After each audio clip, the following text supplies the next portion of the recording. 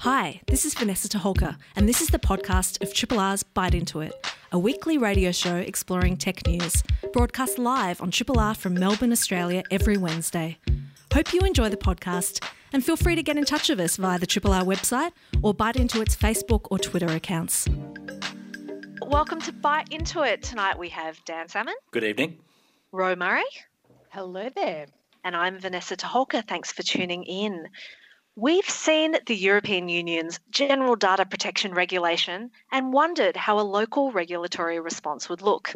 Tonight, Dr. James Meese will take us through the Consumer Data Rights Scheme, which is starting to be enacted in phases. And what else have we got tonight, Ro? Well, we've all wondered, how has social media changed the ways we have, view and engage with sex? We invited Dr. Emily van den Nagel, who's just released a book, Sex and Social Media, to get away from the mainstream media moral panics to unearth the truth about how we're really using the internet for sex. I cannot wait to hear more about that. Before we get there, time for some news. This week, Dan, what's been happening? Well, today we had a bit of unsettling news and I suppose, warning, it's a COVID story. 30% of Victorians who have been tested for COVID-19 aren't picking up their test result calls because they're coming from private numbers. Now, I don't know about you guys, but I certainly am in the habit of not answering a number that I don't recognise. There is some no way. Yeah. So, look, it's one of these things. I mean, most of the time it's the bank chasing you for a loan that you are overdue in paying, in my experience. But in this particular instance, if you have been tested for COVID-19 and you're getting a phone call from a number you don't recognise, you need to pick it up because if you're, I believe, if you are negative, you'll get a text message telling you that you are negative. But if you are positive, you'll get a phone call with sort of steps to what you need to do next. So, a bit of a community service announcement. Please pick up the phone because, 30% of people who have been tested and are positive aren't getting that call. That's 30% of people who don't know that they're sick. So we need to be extra vigilant around that in these times. Thanks, Dan. Good public service announcement there. So good news for European app developers. EU-based devs now have more protections following the passage of new regulations this week. Highlights include a minimum of 30 days notice of apps being pulled from stores, more transparency around ranking, and different ways to mediate disputes. Now, this has come from a lot of backlash against Apple and the way that they control their very closed shop of the Apple Store, and particularly the ways that app builders build in revenue streams through their apps, and how Apple takes a big chunk of that in a lot of cases. So this news article has come through Mac Rumors, which is a great source of the cutting edge of what's going on in the Apple world. One of the new requirements is that Apple provide developers a minimum of 30 days notice before removing their apps from the App Store, really giving people chances to address concerns rather than just taking such a tough approach, which can have really harsh consequences on people's customer base. So that's a really good thing. It only counts for the EU at the moment, though. So, there's a lot more to be done in the rest of the world around regulatory controls that protect, the balance of powers in these spaces. Here's hoping that we see a bit of a knock-on effect from this big change. Spotify has also announced today that the Spotify platform now supports video podcasts, which actually sets it up to compete a little bit with YouTube. For now, they're just going with a select group of podcasts.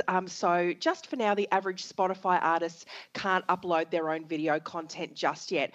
But it is an indicator of the massive growth of both podcasts in recent times and video content. And I was really amused by a tweet I saw in April when we really started experiencing lockdown, where someone tweeted, live in fear, people, Amazon has just officially sold out of podcast microphones and headphones. People with a lot of time on their hands. But it's going to be a really interesting change to the Spotify platform. Be very interesting to see how people take it up or don't. Yeah, it's already, I think, quite interesting how Spotify have really gone after the podcasters who are exclusive to their platform. Someone mentioned to me a podcast by London Holden the other other day, which sounded hilarious about, Sex in London, kind of Sex in the City type thing. Very on message for tonight's show. But I immediately went to my podcasting listening area of choice and couldn't find it. And it took me a while to figure out, oh my gosh, it's one of those only on Spotify type products. Yes, it'll be interesting to see how they manage to balance how they're rewarding and attracting podcasters and now vodcasters to their platform. Do you consume very many vodcasts, either of you? I don't. No, nor do I. I do love a podcast. They're kind of the soundtrack to my walk and run regime at the moment. But the vodcast, I look at screens enough for work and stuff. So, I feel the same. Yeah. I wonder if people are going to start changing how they feel about that if they're in lockdown scenarios. I want to see more people. Guess we'll see. I don't know. Maybe I'm just a bit old for podcasting. It seems like it's a young person's game. We wouldn't know anything about that, Dan. Nah, of course not. Triple R on FM, digital, online and via the app. We have Dr. James Meese. He is a senior lecturer at RMIT with a research focus on media law and policy. Tonight, we invited him to discuss the Australian Consumer Data Rights Scheme. Thanks for joining us, James. Regular listeners have probably heard a fair bit about the EU's General Data Protection Regulation, which is really about expressing and establishing their data protection and privacy for the average person and the average consumer and how to manage that. Australians have wondered, when we'd get some rights around these sorts of our personal information. What could you tell us about the passage, like the long passage of the Australian Consumer Data Rights Scheme? For sure. So the most important thing to say is that the consumer data right is a really exciting piece of legislation, but it doesn't replicate the GDPR in any way.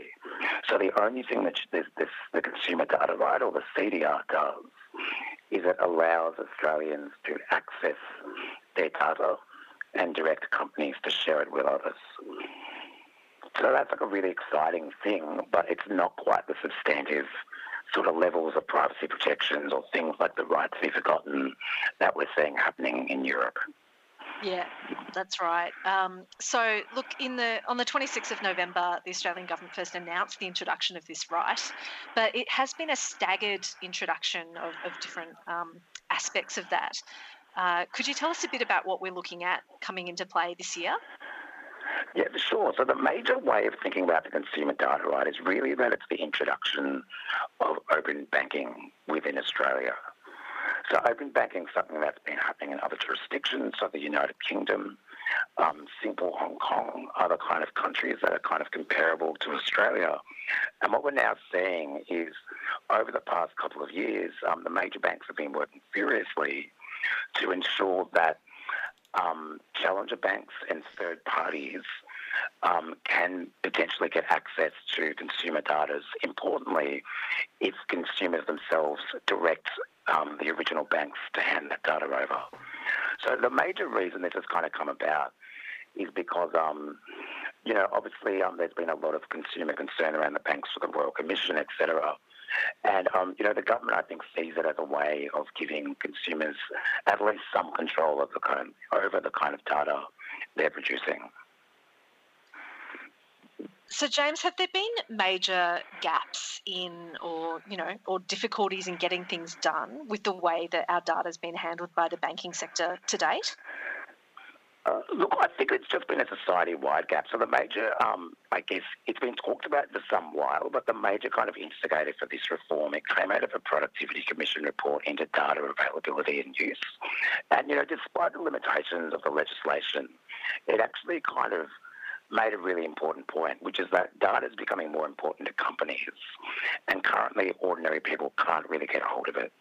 And companies are collecting more data, making sure that data helps their bottom line, and consumers have no control and no power.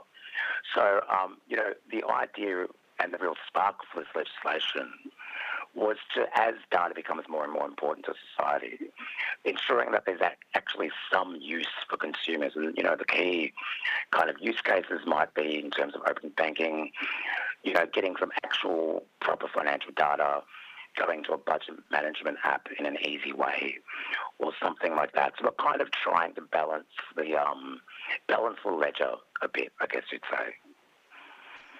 Yeah, for sure. You mentioned that obviously with the CDR, we don't quite have the same structure in Australia in terms of this legislation as the GDPR. Where do you think that the CDR will eventually allow Australia to sit among other nations in terms of those data protection standards? The real thing, the important thing to note about the CDR, and I guess about the legislation in general, is that it's a massive shift. So obviously we're talking about banks, other kind of industries that are being touted, well, not even touted, they're going to come next, or electricity and telecommunications. It's really hard to give power to consumers around their data while also retaining the kind of high level of security that banks require, for example. So one of the really good things about this piece of legislation is it's actually really rigorous. There's a much higher level of privacy standards than is in the Privacy Act. The only problem with these standards is they just apply to the transfer of data and the kind of activity around the consumer data right. It doesn't apply to, the broader Australian society. It just applies to any issues emerging around data transfer in relation to the CDR. So For sure. Have you had any feedback from early adopters and their experience of getting accreditation or getting started on this CDR road? No, but I think what's really interesting is just to look at the international comparison. So, there's been a lot of excitement, I guess, from government about this reform, and it's got a lot of real promise, and this idea that consumers can get empowered. And I don't think it's a real surprise that the first industries to kind of be targeted are the problem industries like banking, electricity, telecommunications. There are a lot of angry consumers who are kind of, being faced with bill shock, etc. But, we know from experience that uptake in the United Kingdom was slow. A lot of the public wasn't aware of the potential benefits, and a lot of organisations weren't actively using the APIs. But we do know that there is one budget management app, Follow, that is coming on board. So there's some early, there are a few companies that are going to be early adopters in Australia, but we know from international experience that, this reform has a lot of promise, but, the proof will kind of be in the pudding. Independently yours, Triple R. 102.7. Now, James, we had last mentioned, using things like PEXA and some of the security issues there were in automating and digitising some of these formerly analogue processes. I wonder if you could try and go over that again for us, please. Absolutely. Yeah, definitely. Yeah, I was just saying that obviously I think there was a lot of work to be done on the bank side of things, but I think it was also an opportunity for them to really look at their data handling and I guess kind of centralise a lot of their data that had previously been siloed. So that's really good, I guess, in terms of a security perspective. But I think the other thing to kind of point out is there's some forward planning involved where we might be seeing a future devolving of services and a range of other things from things like banks to third parties. And the legislation is designed for startups and other innovative companies to come in and intervene there. So, and on one sense, it could be really positive to download a budgeting app and then potentially link up to a range of banks and apply for a home loan through your budgeting app that uses your own financial data from your current bank. But obviously, the further you remove yourself away from that primary data source, the more risks there are.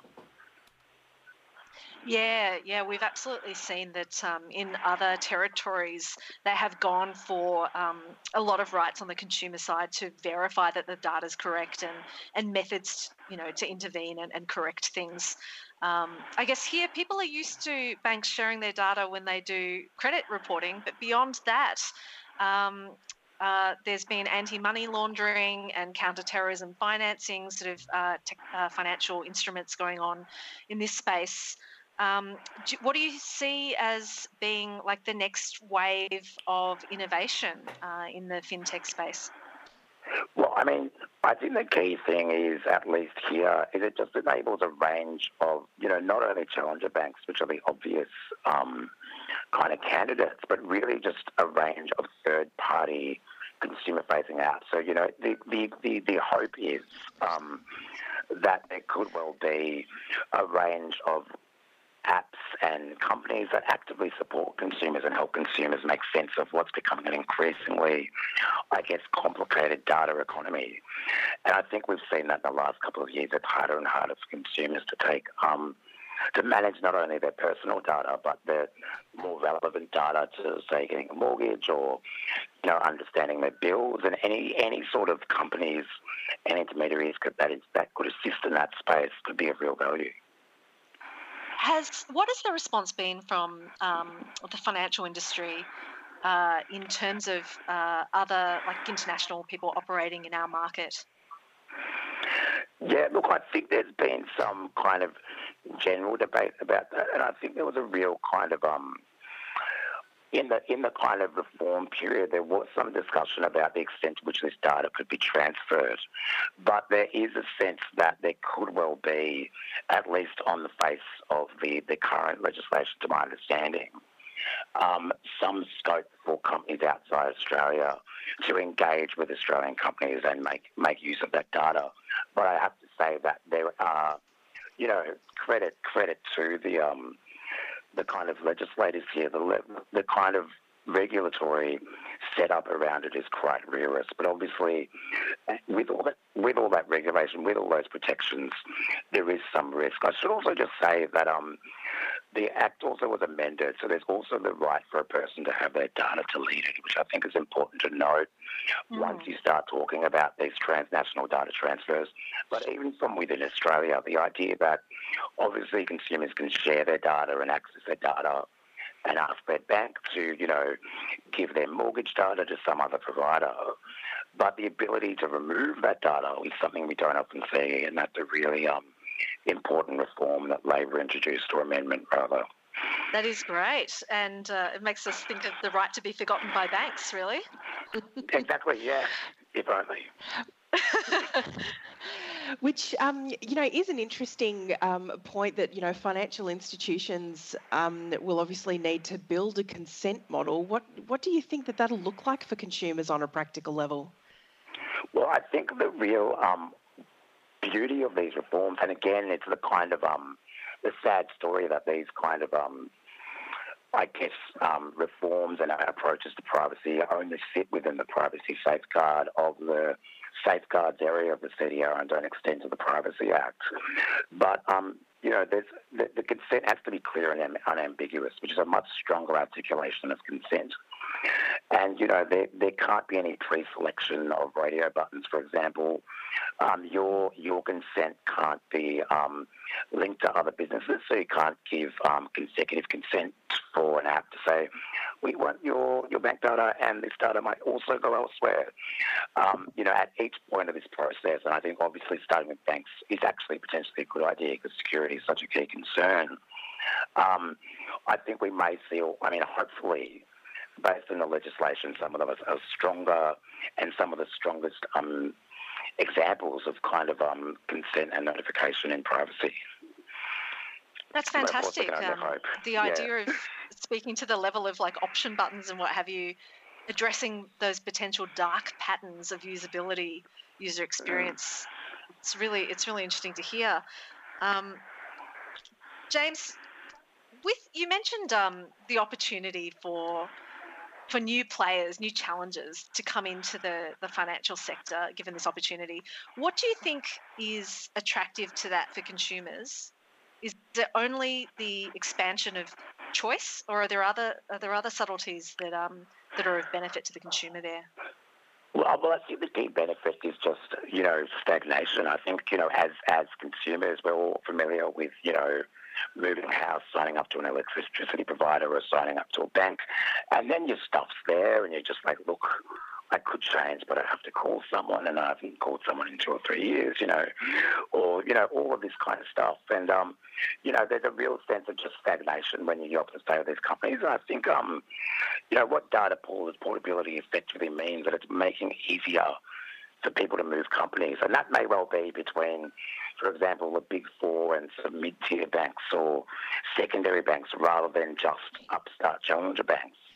We may just see general consumer movement across different sectors as people find it easier to compare bills, check prices, understand their finances better, and that may well help. And indeed, that was probably the goal of the reform, was to try and get some more mobility amongst people between businesses. And, ideally, since the reform was kind of, activated largely by the Productivity Commission, increased competition.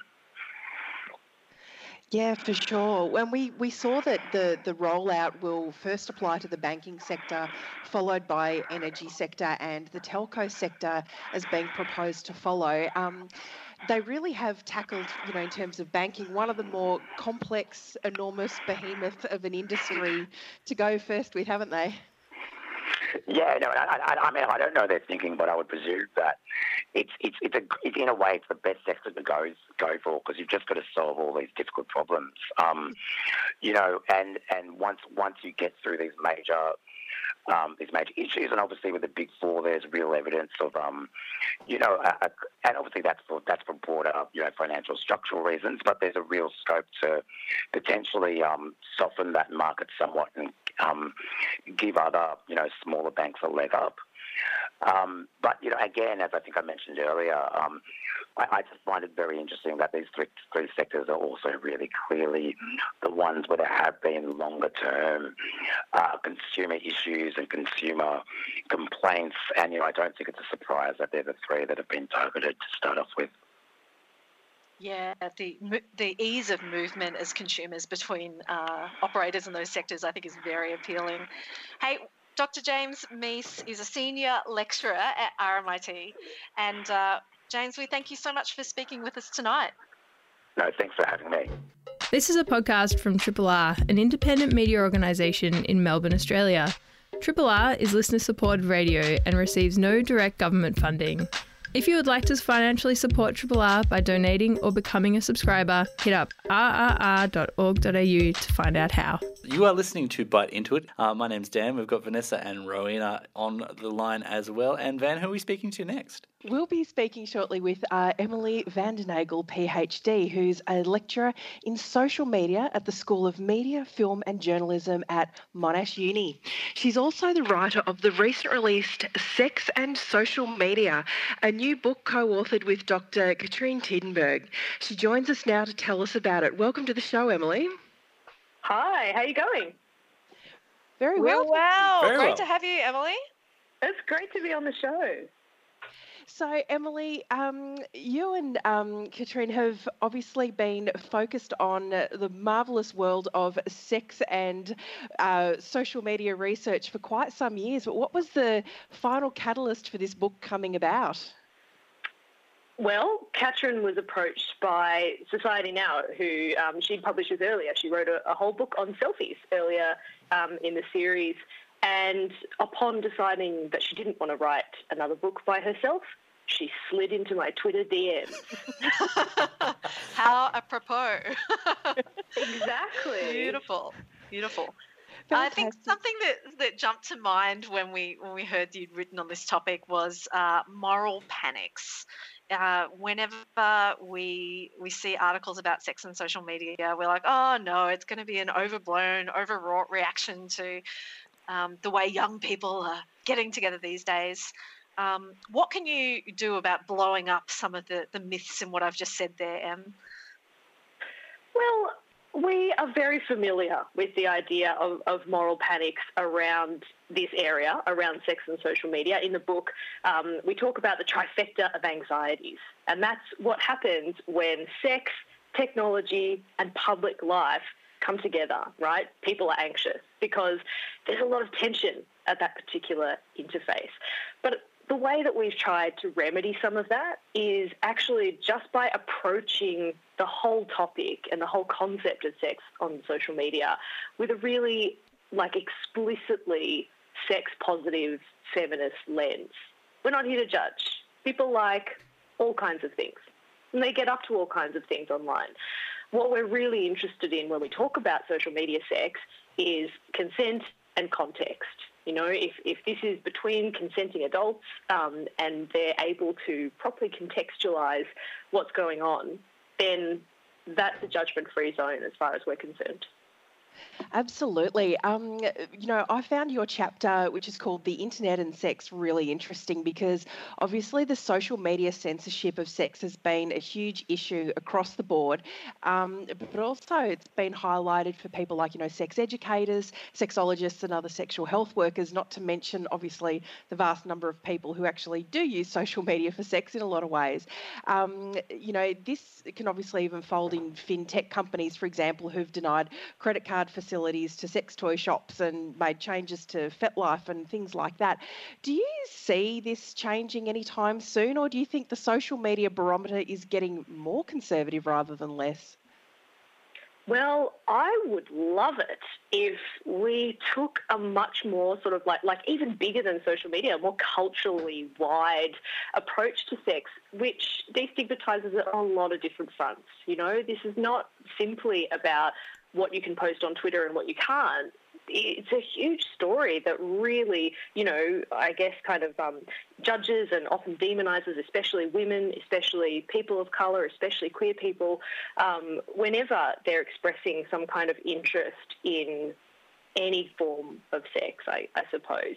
So I think, what I would love to see is firstly a kind of culture-wide appreciation that sex is part of life, that everybody has a body, and that actually when people can access the information and the encounters that they're looking for, they can have a lot of fun and do it really safely. Do I see platforms actually embracing that?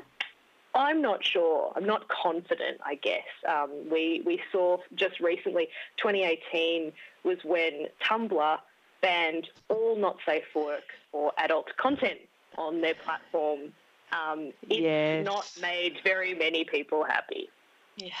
No, I mean, off the back of that was sort of Tumblr-geddon, really. It almost became the poster platform for everything from user numbers crashing after deplatforming a lot of the not safe for work content to the overzealous or really poor algorithms that were seeking out the dirt. One great example is a friend of mine who's a historical fashion designer and costumier was flagged for Edwardian bustles, for crying out loud. Goodness so, me. what's your research shown what other platforms could potentially learn from the Tumblr experience? I think it's really important to acknowledge that, I think getting past that first hurdle of, hey, guess what, adults like sex sometimes, maybe not in public all of the time, but certainly, I think adults not safe for work content is really not something that should just have some kind of blanket ban, across any sort of social media platform, unless I guess the social media platform is geared towards children. But if we're talking about these really big ones, Twitter and Facebook and YouTube, for example, there are contexts in which sex is appropriate, and what we actually see social media users doing is using what they have to make the most of that kind of social media experience. Like, for example, in my research, I've come across a lot of people who have a main Twitter account and an alt Twitter account for sexy business, and they follow, just a small group of intimate friends or followers. Yeah, absolutely. One of the other things that's, separate to sort of Tumblr-geddon in recent years was FOSTA-SESTA coming into play.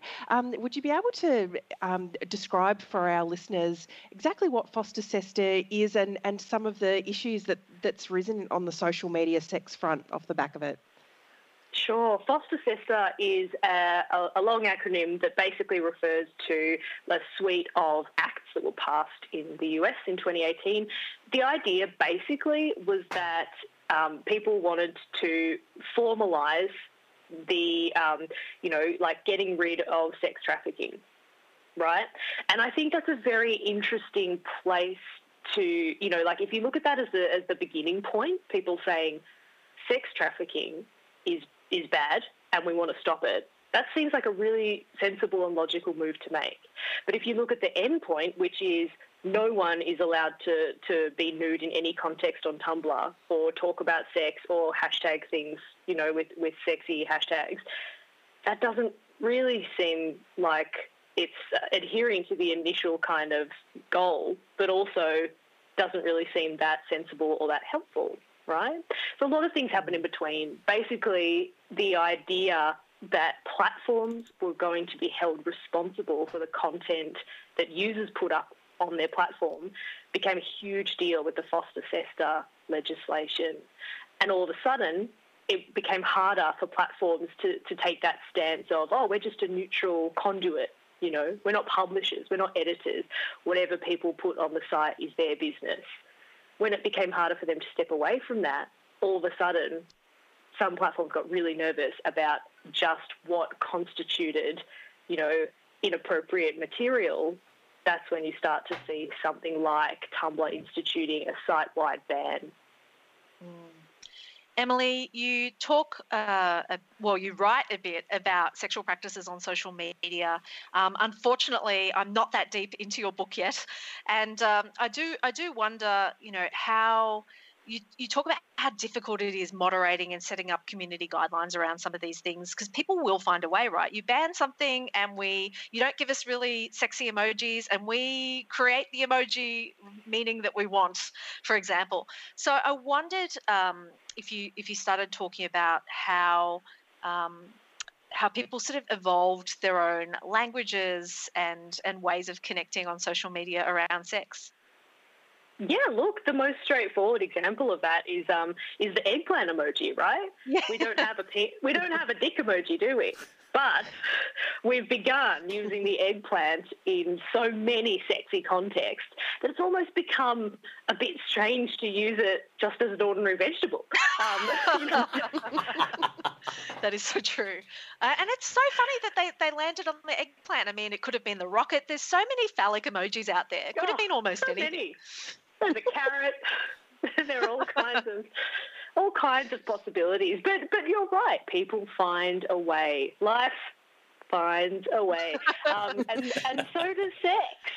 And it's actually, I think, some of the most fascinating parts of this research is looking at just how people approach platforms that oftentimes really want to, stamp the sex out and declare, like Facebook, that they're, for everybody and there's no adult content here. People still use Facebook for sexy business. What's happening in the Facebook Messenger side of things, those private chats.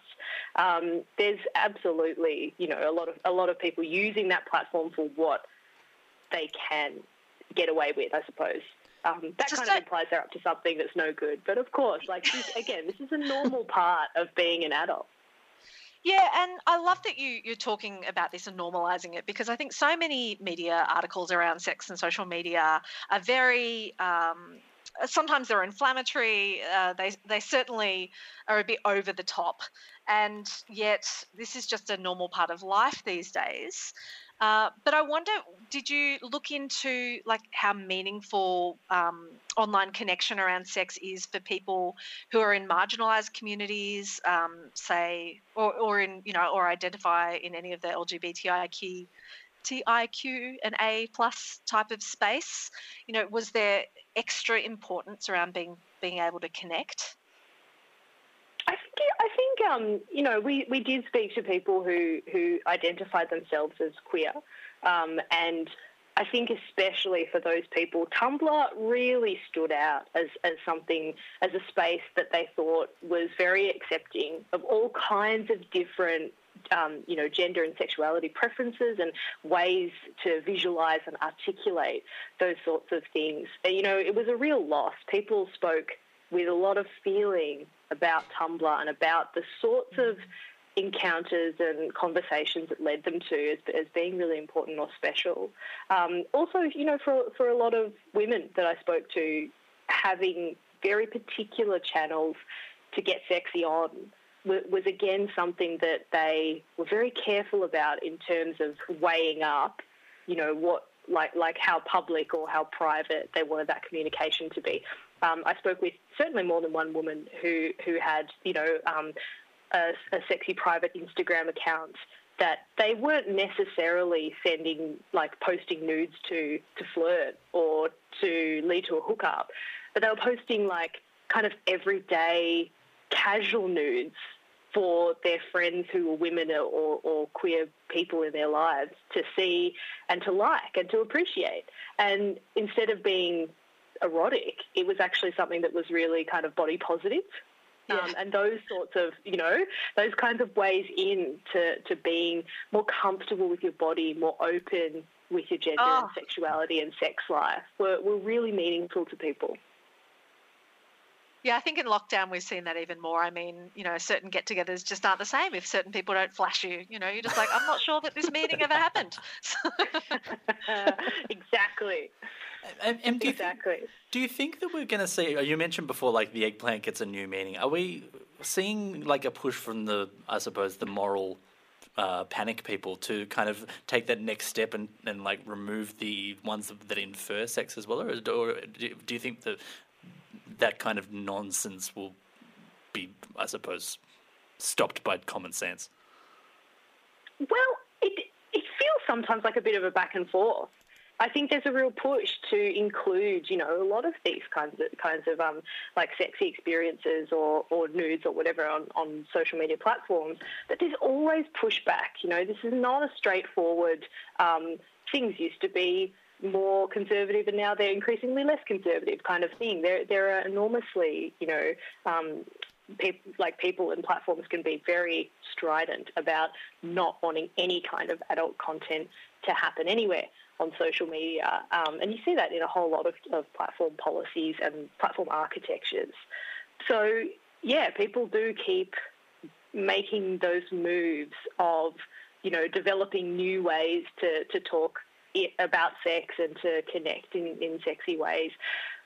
A while ago, Facebook said they were going to ban sexy emoji on the platform. I don't know how they were going to divine the context of the eggplant or the peach or the taco, but they threatened to do it. Well, all those poor people who just wanted to eat some Mexican for dinner. I mean, yeah, we're going to do what linguistics professors can't. Yeah. And hell believes, an eggplant taco is the end of the world by the sounds of it. Sorry, I'm going to stop.